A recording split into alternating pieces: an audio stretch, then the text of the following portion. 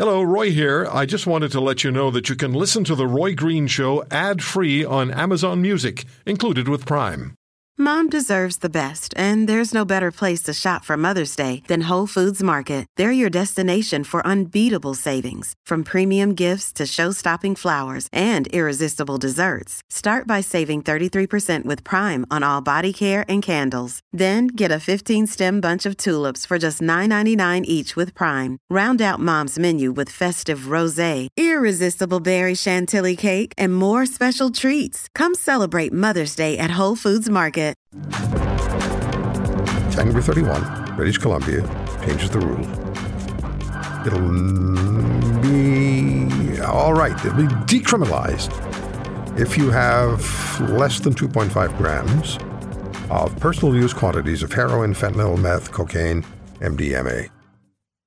Decriminalized.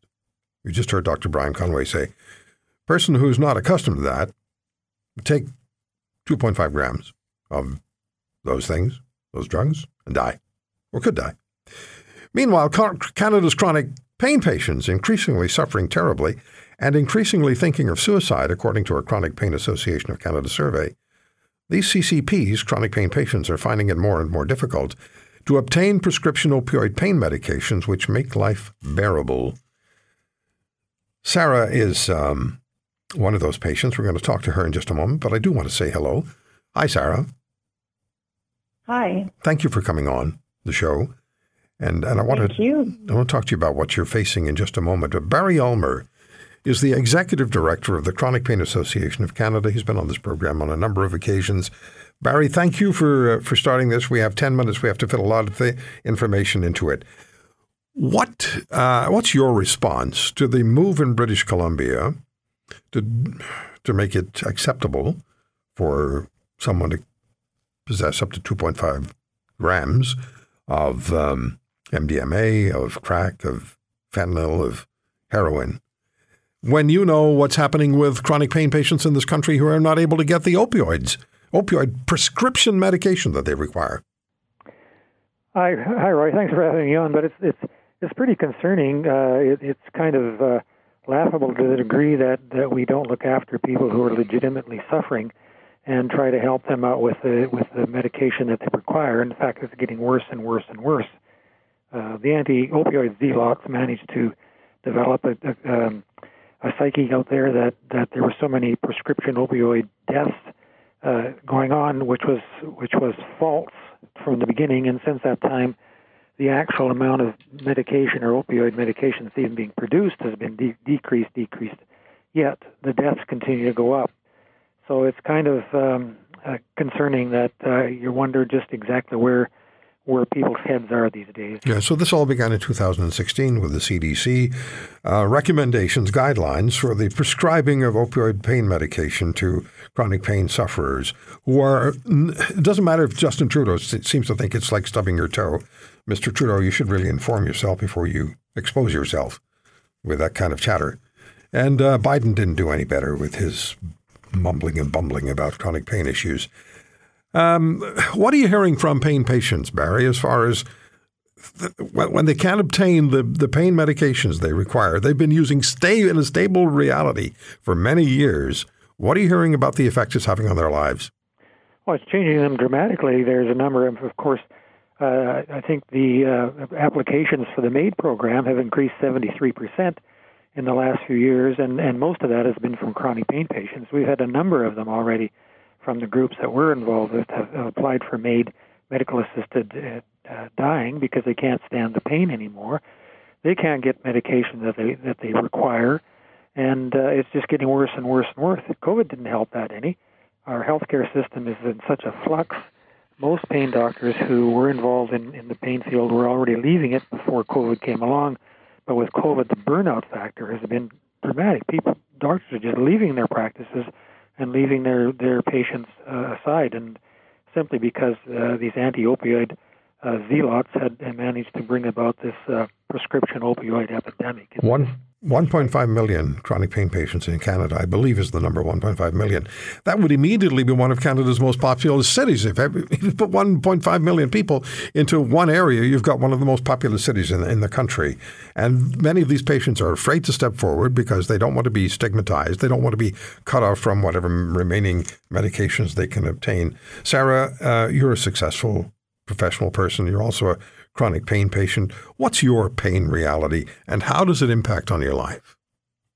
Well, it's been daily practically since I was a child, and it's actual damage to my body. It's not something that I can go to if I had, or one would have the medical coverage and the money to access what little mental health care support, not just for chronic pain, but across the board, especially, again, chronic pain, as well as those dealing with addiction issues. But yeah, the number one goal being function, daily function, being able to get out of bed, being able to actually walk, and then being able to help my clients work, so on and so forth, as well as family and having an okay life, not even a great life, but at least an okay life. It's been a battle because of the war on drugs. So what's it like if you go to your doctor, and increasingly chronic pain patients are finding it difficult to find a doctor who'll treat them, but what's it like to try to obtain again, it's prescription medication, opioid prescription medication that you may have had or other patients may have had in a stable reality for years. What's it like to try to obtain that now? Yeah, I've been on the same medication, same dose for at least 15, 20 years.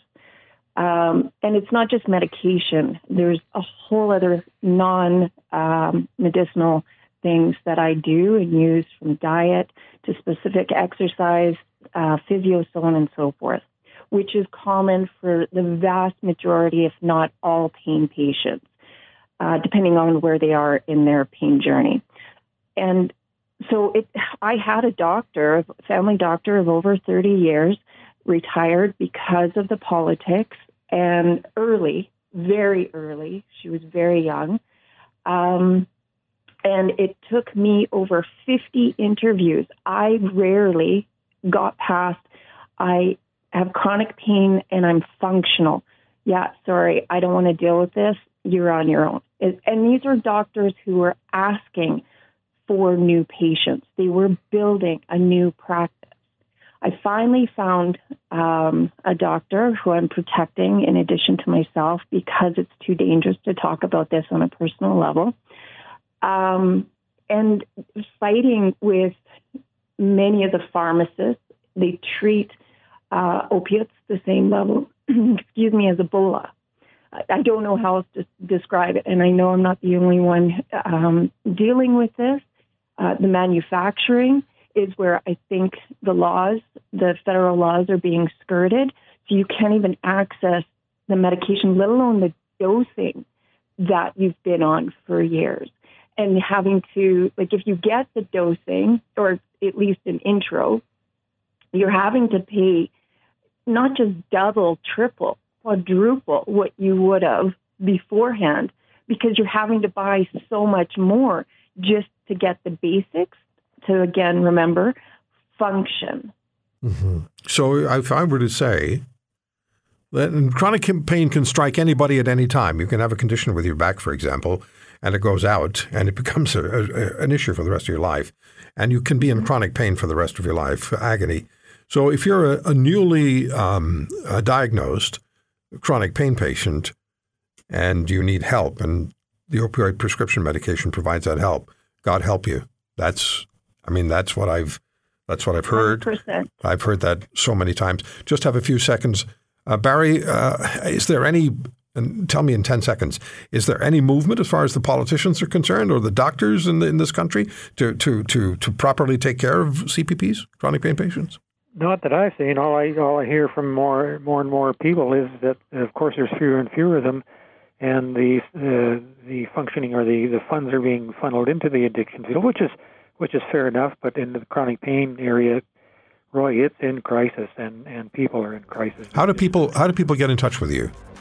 They can contact us at our email address, the cpac@chronicpaincanada.com, or our number is 780-482-6727. If you want to hear more, subscribe to The Roy Green Show on Apple Podcasts, Google Podcasts, Spotify, Stitcher, or wherever you find your favorites. And if you like what you hear, leave us a review and tell a friend. I'm Roy Green. Have a great weekend.